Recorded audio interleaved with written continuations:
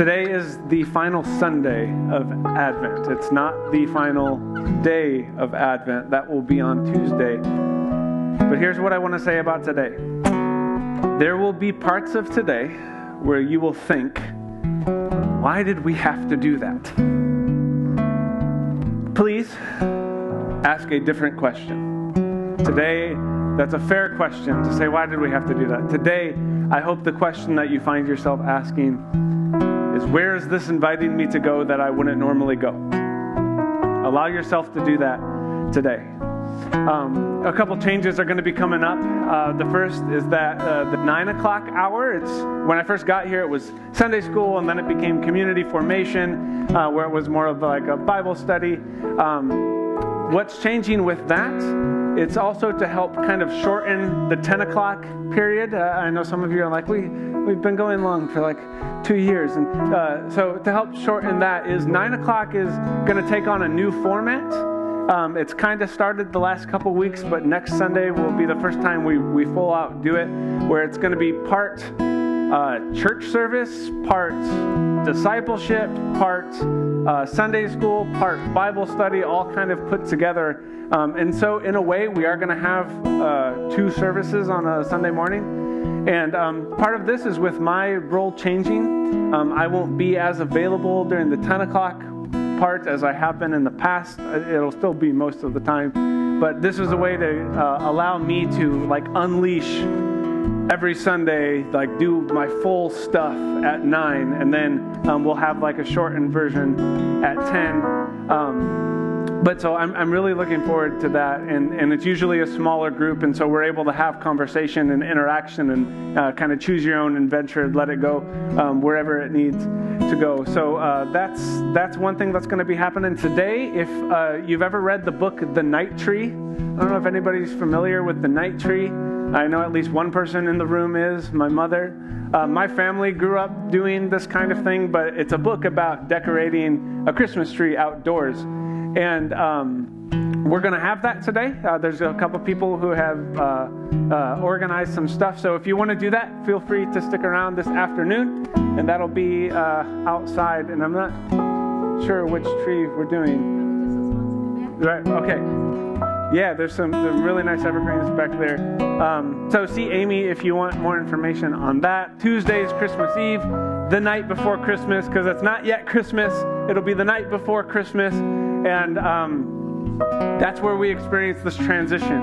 And I've done 7 Christmas Eve services in my life. And I can say that this is the one I'm the most excited for. I've never anticipated a night like I have this year's Christmas Eve. So we're going to have 2 services for that, 4 and 7.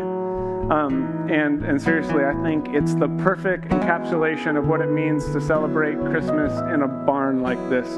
So that's coming up next Sunday. It's the first Sunday of Christmas. So we're going to talk about incarnation and a little bit with Lamentations. So I don't know if we've ever mixed those 2 things before, but we're going to try. And then starting on January 5th, the following Sunday, we're starting a new series. And seriously, I'm really proud that we're a community that can work through entire biblical texts together.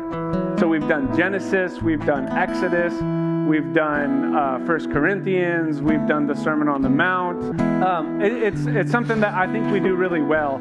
And so starting in January, we're going to start studying through the book of Acts. And as our church has experienced changes, and as what we've experienced a lot with this barn being built, and as I can sense a lot of changes happening with the folks in the community, we're titling this A Work in Progress. And you're a work in progress. Our church is a work in progress. Our community is a work in progress. Our world is a work in progress. To be a person of faith is to be in progress. And so how do we do that?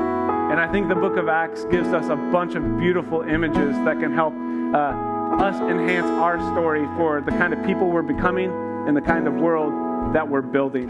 So that's going to begin in January, and it won't go 2 years.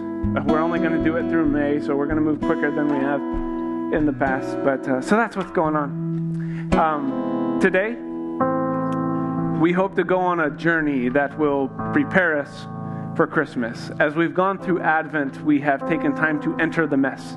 And I think that's important. And today we're fully going to go into the mess. But the goal is that so that we can clean the mess. So Advent is also, it's conveniently patterned after nature.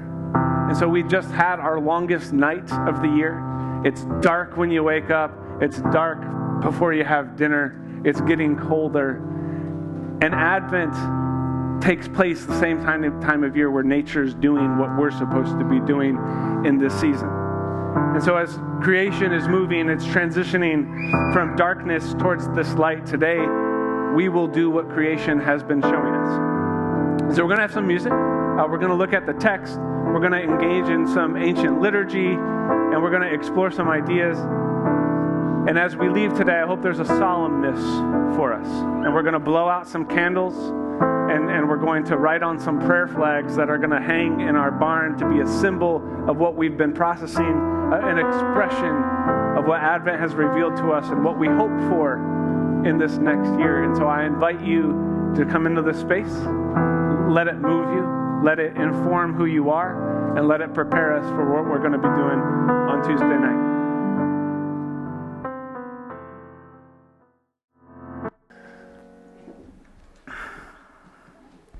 I'd like to give a perspective on beauty as we continue through this season that captures the most real beauty that humans can experience.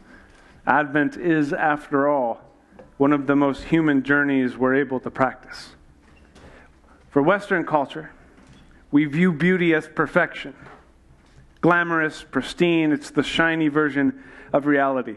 But there is an ancient Japanese phrase, one that has no English equivalent, that offers a different version of beauty. It's the phrase, Wabi Sabi, that in the impermanent, in the imperfect, in the rustic and melancholy, there beauty is found. Not in the flawlessness, but because there is a respect for that which is fragile and broken and modest. The beauty is in the blemish, the marks that bear witness to the age and scars that emerge from real living. And go to the next picture. In the Japanese tradition, you'll often find pottery that has been broken from the incidental move or the imperfect potter. And in that pottery, instead of trying to get rid of the issue with the pot, or instead of trying to hide it, the Japanese do something different with it. And so you'll find these pots that it's messy and it looks like something we would want to hide. And you'll see this all throughout, and there'll be this piece of gold sitting within the midst of it. And I think the reason why they do this is because they understand that the mess is not only a reflection of the real story. When we see your scars, when we see those pieces filled with gold, we're seeing that something profound has happened that has made you who you are in that moment.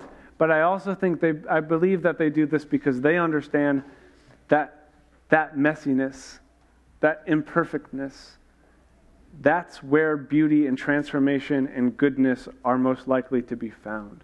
The divine dwells in the darkest places. And when we go there, that's where we will find Him. Just as nature is full of its cycles of life and death, light and darkness, emptiness and fullness, we, as a part of that same nature, must avoid the tendency to rebel against what is real. Just like Wabi Sabi shows us, life is bittersweet, ebbing and flowing with misery and joy, loneliness and love, absence and presence. And letting those complicated marks enhance our lives is the invitation of Advent. Today, we are invited into the epitome of what is real.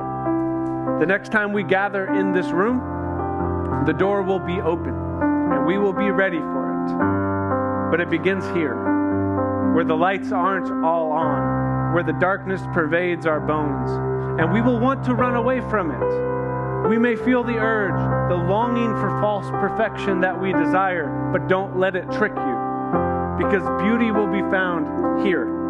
Transformation will start here.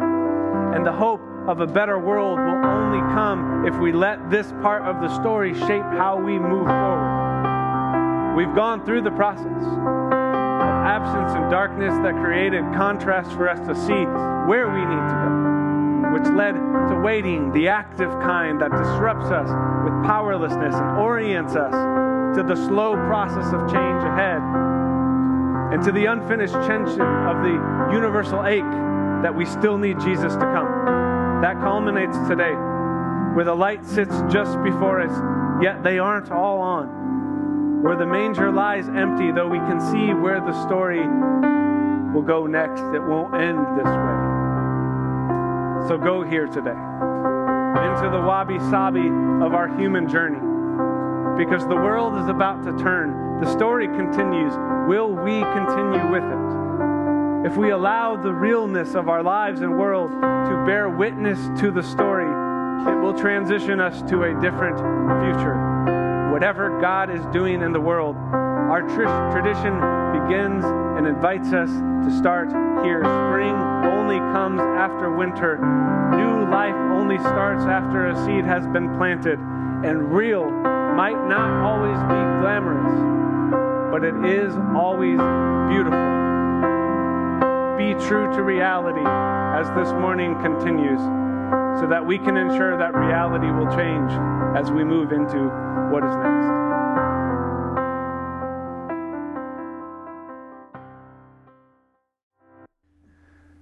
I want to begin with a reading from the Gospel of Luke, chapter 1, a prophecy of Zechariah.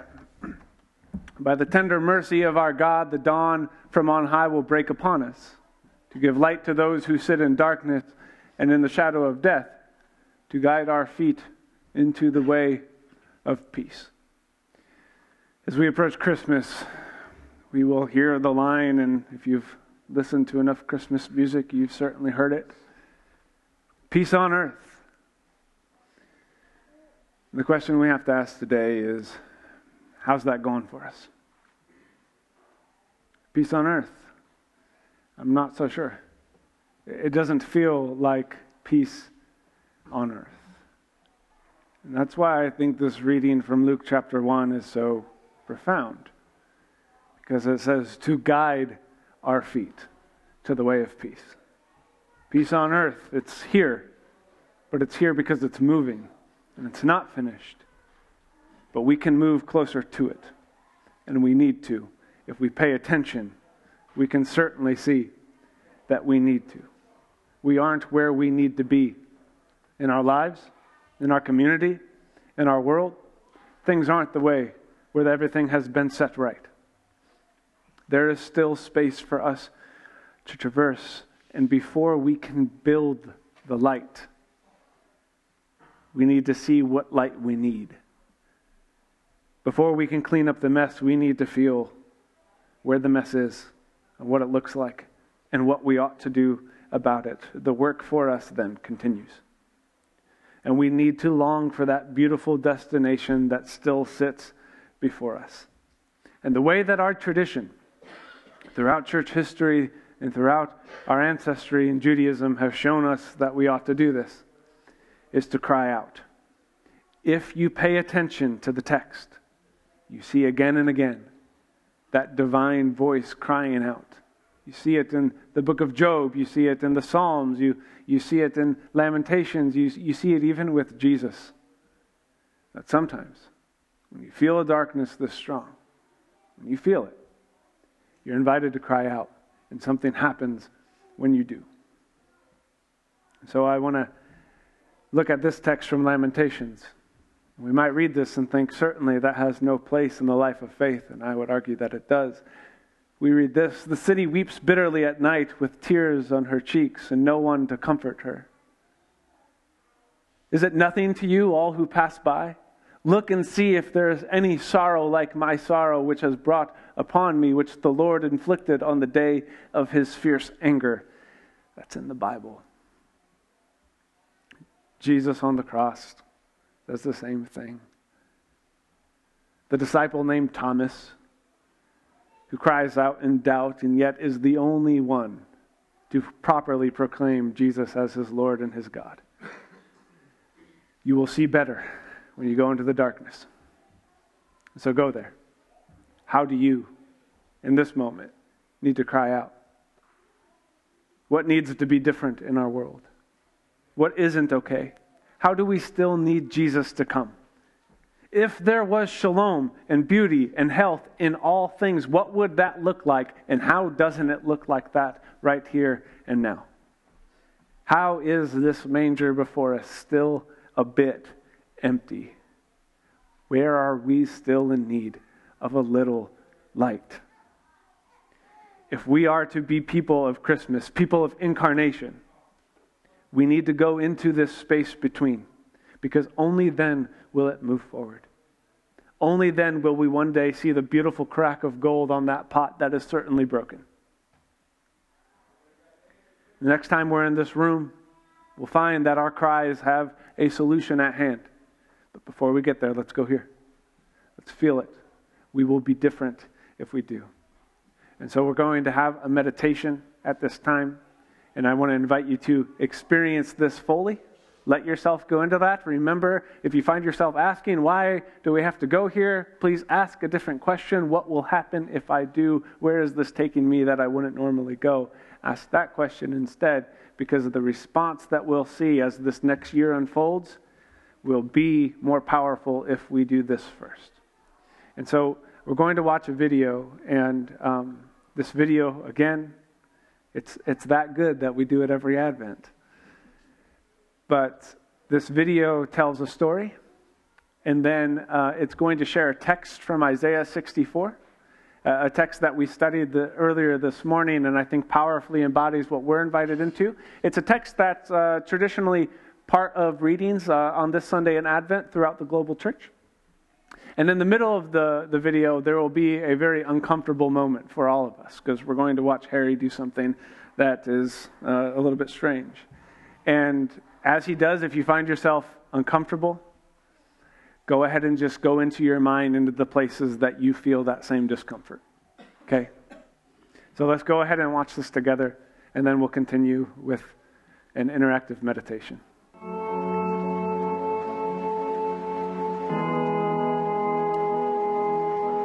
Several years ago, it was a Sunday, and I had got a call where a family needed someone to be present with them in a hospital. So I show up to this hospital, and there's a man hooked up to all sorts of wires and cords and tubes, and he's not responsive. He had been diagnosed with cancer some time ago, and here he was. He had been declared cancer-free, and now the cancer came back, and it didn't just come back slowly, it came back, and it took over. And so I get there with the family, and in the family are 3 young girls who are still in school. And I remember just thinking, these 3 young girls who haven't seen much of the world are having to sit in a hospital bed and watch the man they love, the man that they have been dependent on their entire lives. They're watching their father die. And in that kind of moment, there's just this sense of desperate ache and pain. And being there with that family that day, the only thing they could do, the only thing they needed to do was cry out. When we feel Advent in the way that we're intended to, it's almost as if it requires something of us. And it requires us to cry out and feel this depth.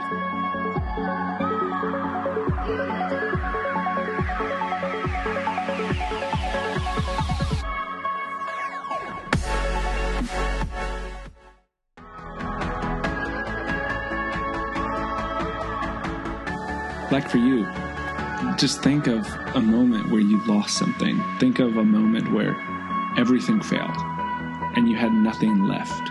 The feeling where there is no light at the end of the tunnel. That's the tension that we're invited into. And it's the same tension that the people of Israel experienced in exile. Sometimes it gets communicated that to be a person of faith is to have everything together. But if you take the Bible seriously, lament is a critical part of the experience of faith. And as we find ourselves immersed in darkness and waiting and longing, if we have taken this movement seriously, this is the natural part. Advent is inviting us to cry out today in good faith to this season. So if we are going to be able to embrace God's world and Jesus' presence, that process will deal with this. We need to cry out. And there's an example that comes from the book of Isaiah. It is a beautiful cry of Advent that we need not only to take seriously, but to participate in. Isaiah says this, "Oh, that you would tear open the heavens and come down, so that the mountains would quake at your presence, as when fire kindles brushwood and the fire causes water to boil, to make your name known to your adversaries, so that the nations might tremble at your presence. When you did awesome deeds that we did not expect, you came down. The mountains quaked at your presence. From ages past, no one has heard, no ear has perceived, no eye has seen any God besides you, who works for those who wait for him.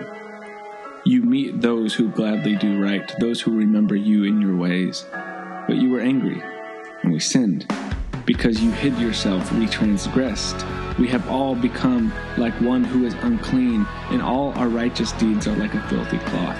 We all fade like a leaf, and our iniquities, like the wind, take us away. There is no one who calls on your name, or attempts to take hold of you, for you have hidden your face from us, and have delivered us into the hand of our iniquity.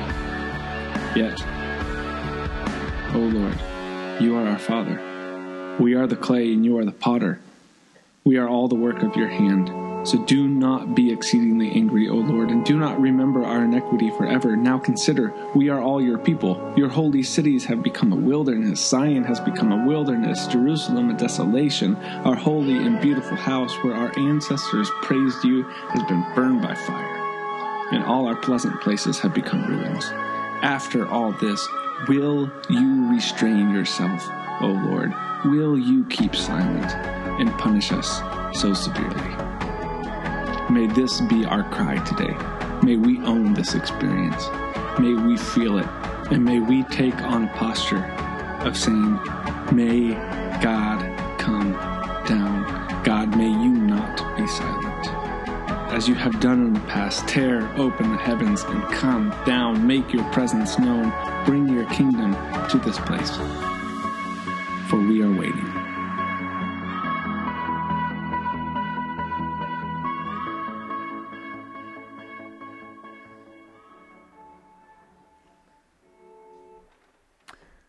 Your turn. That video is entitled Enter, Leave It All, and Exit. So it's your turn. How do you need to say to the divine in this moment, tear open the heavens and come down? Every year we do this because every year we move just a bit at a time and there's still more work to be done. And so right now, amidst all the progress that's been made in your life and in the world, set your intentions on that divine imagination, and that will compel it forward. We still need to pay attention to what God is doing in the world, and if we get in tune with it, the world will never be the same. And so I want to begin with this confession. You can participate in this however you would like to. A confession, at least in our tradition, is not meant to bring guilt. It is meant to bring hope.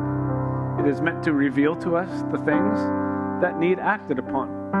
So may this reveal to you where the world needs to go, own it, and allow that to be what determines what we'll do next.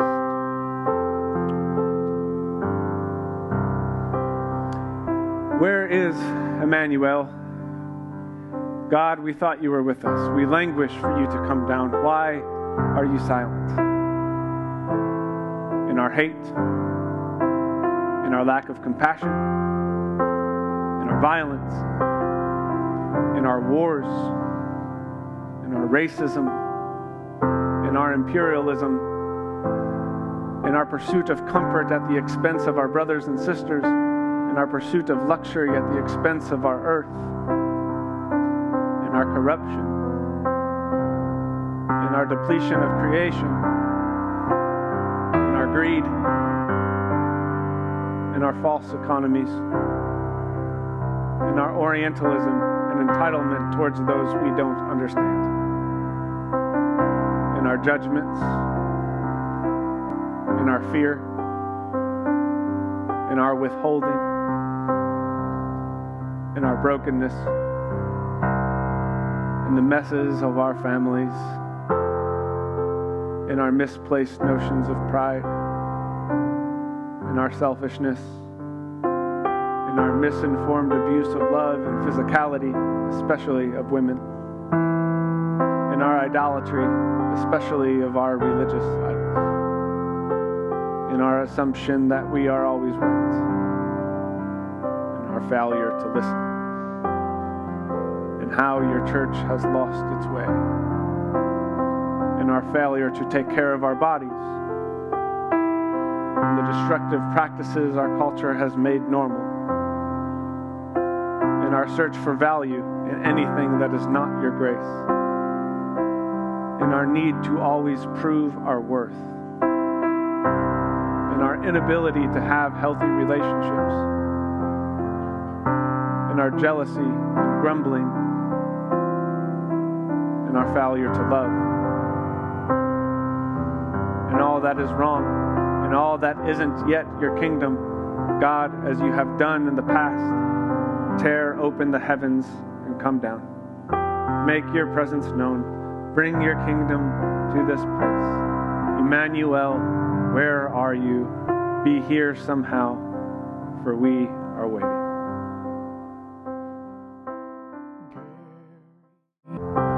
Lord of Christmas, peace.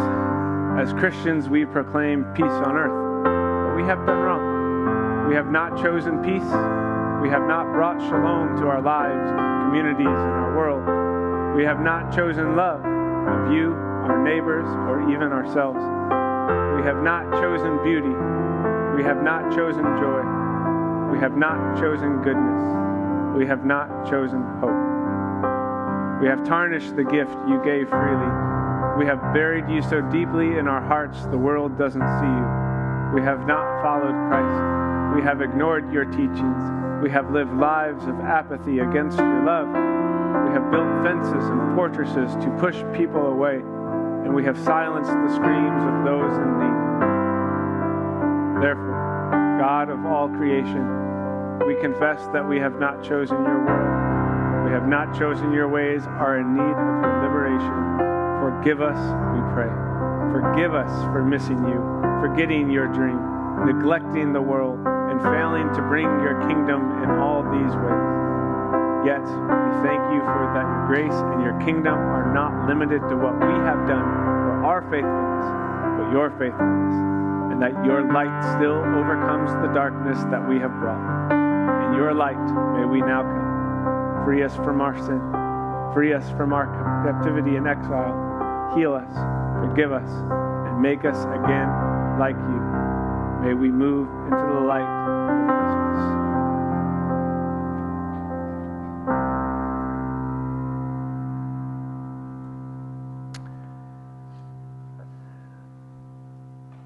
Now we're going to read the Magnificat. And as we do, I hope this is an example of how to respond to this. Mary, in her darkness, in the world that she knew, of the pain that she experienced with her people and her life, heard of this good news.